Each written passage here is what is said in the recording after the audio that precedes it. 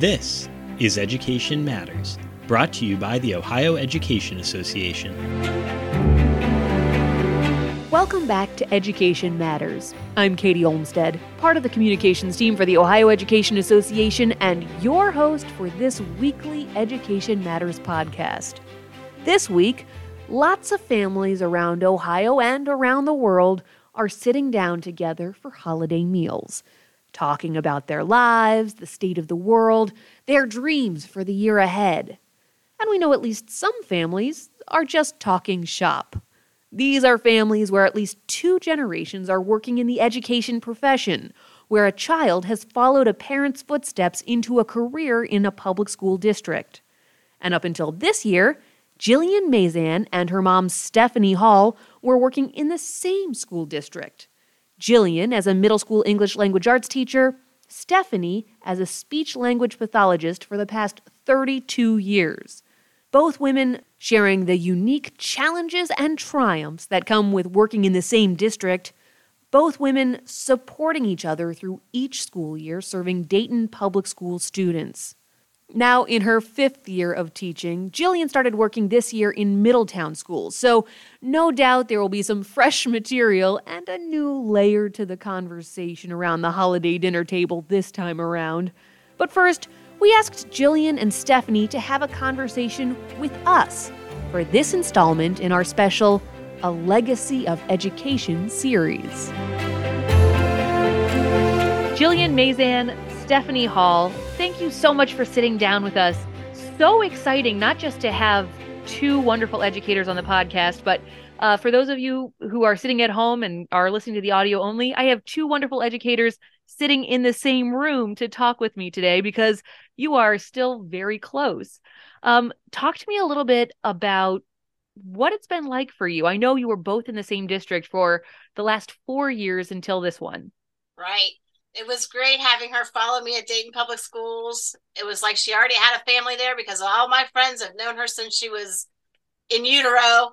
So she had extra parents at many buildings throughout the district. So at our opening convocation, everybody was coming up and saying they're so happy that she joined us. It was really nice. And as a baby teacher, that was great to have such an immediate built-in support group right from the beginning.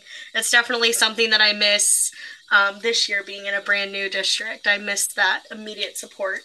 So it was great being in the same district. We had that immediate bond. We had, was it just a phone call away? Of course, she still is, but it was much more convenient then. Have you leaned pretty heavily on your mom as a new educator, just asking for her advice? Definitely, especially within the same district, because as much as the people in your life that are not educators try to empathize and understand the way your day went and the problems that arose within your day and your classroom management challenges, no one will ever understand it as well as someone who is also living it. And the best part about having a mom is that it's not a competition. She's not trying to compete with me over whose day was worse. She's just like, wow, that sucks. I can't believe that happened to you today. How is it going to go tomorrow?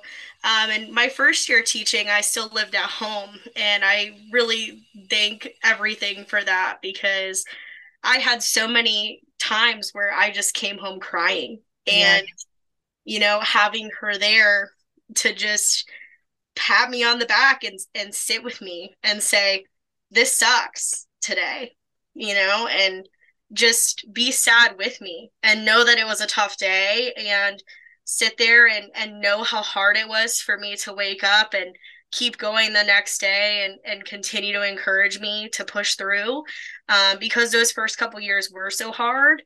And I don't know if I would have made it without her support there all of the time. And that firsthand experience that she had within the same district was, I think, so crucial to that because she just understood it on such another level.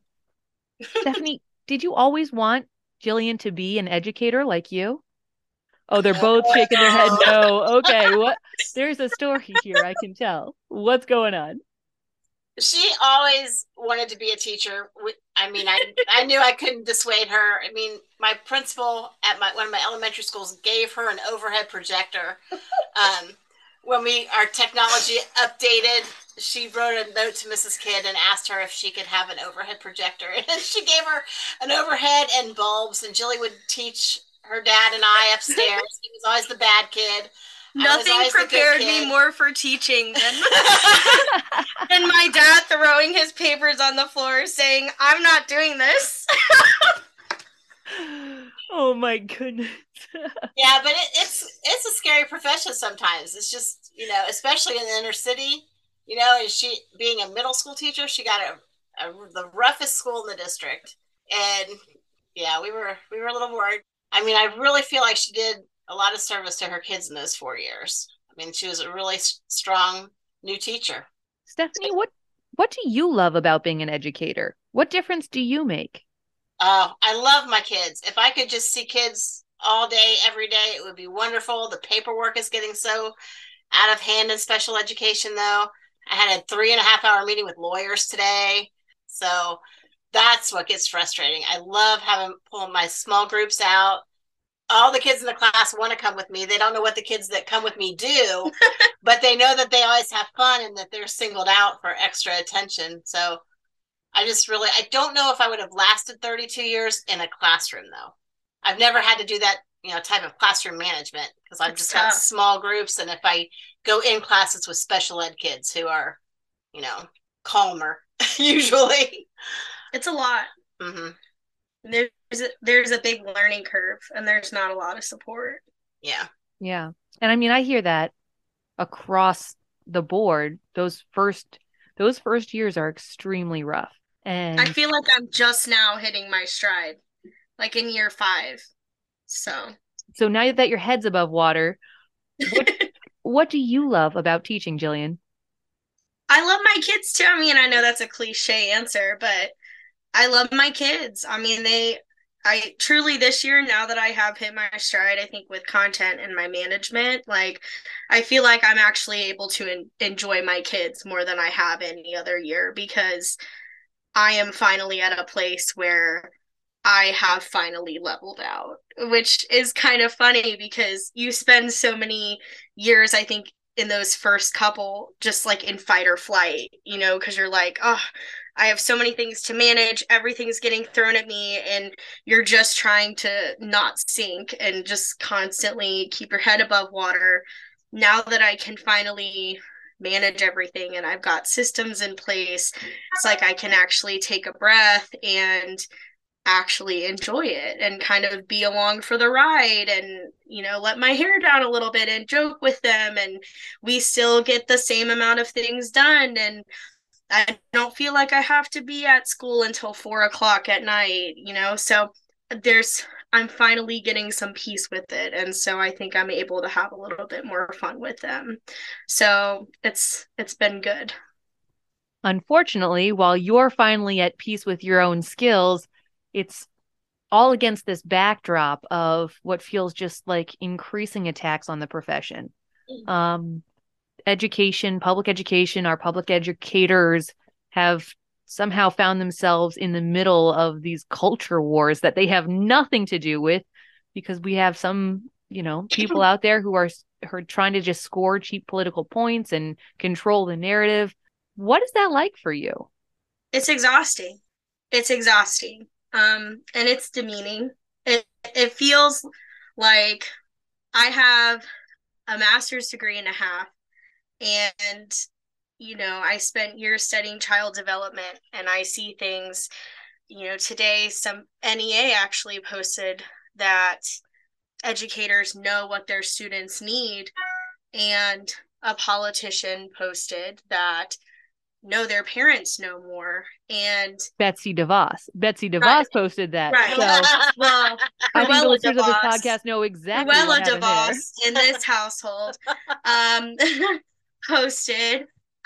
Anyway, it's demeaning. It's just incorrect.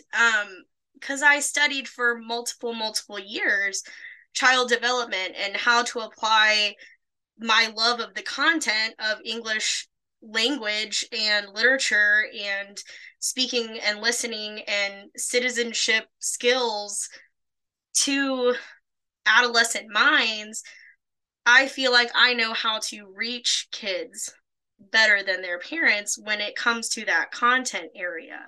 And so it's very frustrating. And it's very sad to see that the nation is just not trusting teachers, because I don't know. I'm at a loss for words, honestly. It's very upsetting. In every profession, teachers teach every profession. I mean, nobody would be anywhere if they couldn't read, if they couldn't speak, if, it all goes back to teachers, and we're so undervalued and unappreciated. And, even within our own districts, we have to fight. Every 2 years, we have to fight to just have a contract that we're not losing more and backsliding, we don't get raises. And it's just like, we're not valued by many. But at the same time, they can't staff their buildings. Exactly. And they wonder why, So it is November 17th, the day I'm talking to you. Dayton just got a contract. It was a hard fight getting this contract, and being in the same district together, you guys have been through this. Yep. Talk to me a little bit about what it's like doing that as a family. I mean, when you're both, thinking about maybe going out on the line, that's got to be scary. Yeah, it was scary. Was it your first year that it was right before. The year before your first year. Yeah. We got really close to striking her senior year in college. And we were having union picnics over the summer. She came to all those, we had signs made up. She participated in all that stuff, but she wasn't around for when I did go on strike in 92, but it's not fun. It's like, you never catch up financially. I don't know. It's very stressful. And we were all, we had like an high 80s approval of the contract. I think just because everybody's so afraid to go out on strike. It's like, if you're not taking a lot away, then we'll say yes, because we don't want to go on strike. But I think that speaks to the environment right now. Right. And I think it's worth, with a giant asterisk, saying the environment's actually pretty good in a lot of places around the state. We have a higher amount of union support, a higher amount of support for unions than I think many of us have seen in our lifetimes. So yes, it is a good time to be in a union. But you don't have to be in the union anymore. Yep. Right. So let's talk about. There's been a fight. Daily. Yeah, we got another email today. I got another email today. Have you heard? Yes, and some districts are not just getting mail in the mail; they're getting emails. Yes, not everyone is. This was an email. Yeah, but okay. So let's call this one out. We're talking around what's happening here. We have dark money funded private interests who are trying to trick people into dropping their union membership so that they have all the power and they can continue lining their pockets at the expense of the workers who make their lives run. Same thing with public education. When they take away our power, that's just more power for them. And they know it, and they're trying to trick people. And it's also scare tactic propaganda. The things that they're sending in the mail. Yeah. So do you think, because, Jillian, you have this union background, like, as your mom mentioned, from the time you were in utero, you were like going to be a teacher, going to be a union member. Do you think you're better insulated from perhaps falling for their tricks? Well, and that's what it's funny, because we were just talking about that. I was saying, I feel like I have a little bit of, I don't know, a little more understanding than people who are younger that didn't have parents that were involved in a union. Obviously, there are plenty of other unions, but as far as educators and ESPs, not everyone was able to have that experience. So when people are out picketing, there was a lot of support, for example, for Columbus, and I was super excited to see that, because sometimes there isn't community support, but it seemed like for the most part everyone rallied around, and that was awesome, because not everyone has that experience of knowing why educators are picketing, what they're picketing for, like what is it actually accomplishing, what is their goal. And I just wish more people kind of knew what unions actually do when they're getting that mail, because I don't know, that's why those one-on-one relationships are so important. So that's why the Ohio New Educator program is so important, because I can't even imagine how many people would just be saying, oh, don't join me up, I'll keep my money, if you guys weren't going out there and, you know, making contact with all these new people. Yeah. Stephanie, do you wish there was an Ohio New Educator program around when you were entering the profession? Oh, yeah.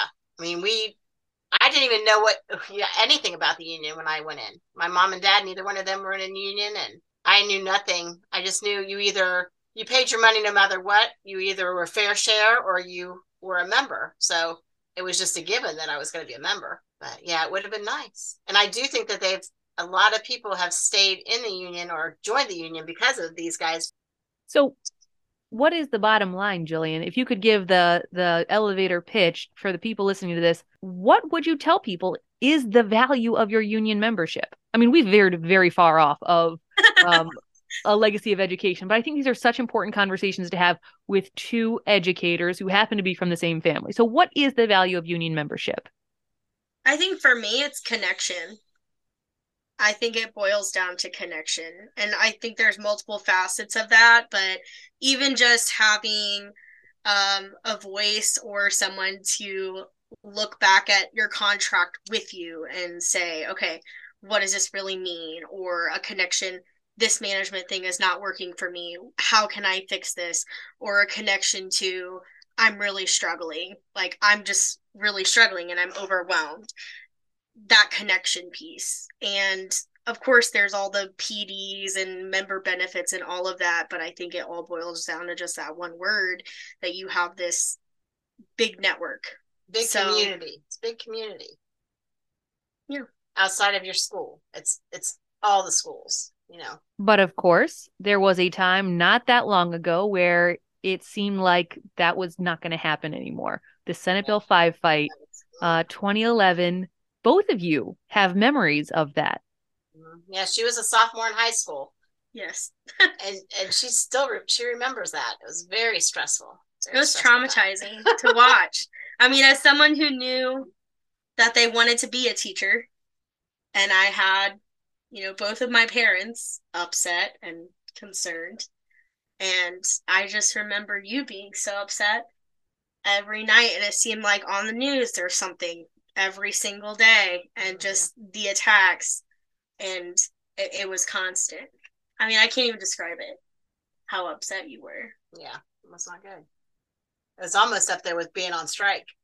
It just was scary what they could take away if they get enough support. But for you, Stephanie, that was a call to action. You were making calls. You were trying to tell people what was going on, right? Yep.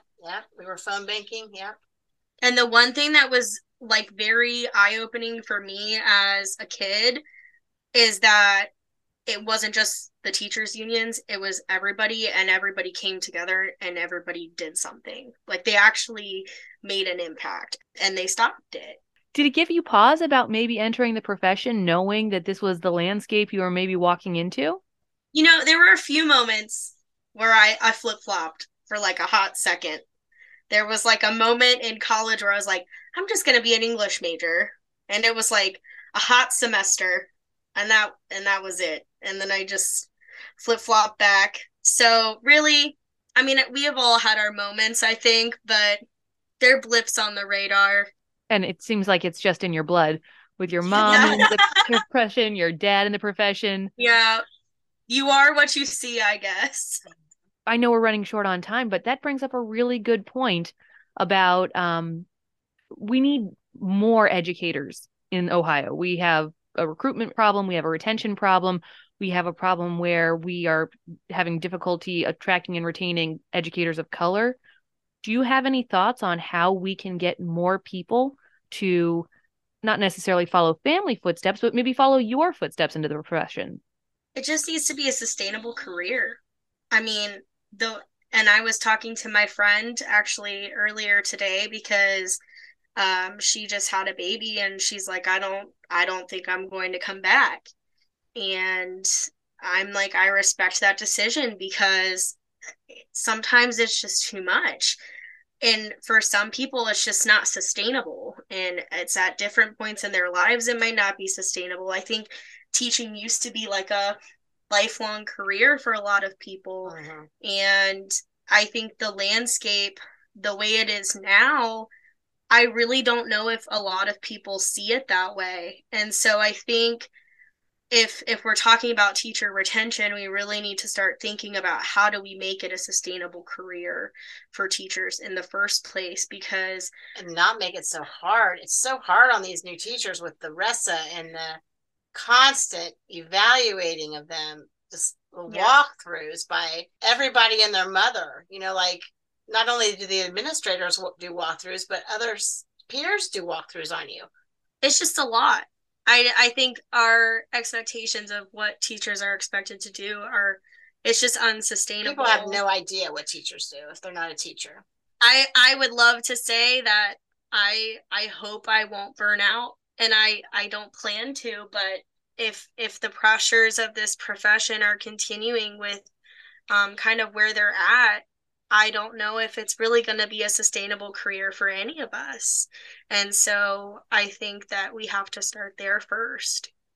It's a really sombering thought, but I think such an important conversation to have. It does strike me that the dinner conversations in your house must be something, because both of you are so informed and so passionate. We have lots of stories. Oh, yeah. Well, I appreciate you taking the time and having this conversation with me. Thank you so much. Thank you. Thank you. If you are carrying on the family business by being an educator and you'd like to share your story, or you have another idea for something you'd like to hear here on this podcast, send me an email at educationmatters@ohea.org.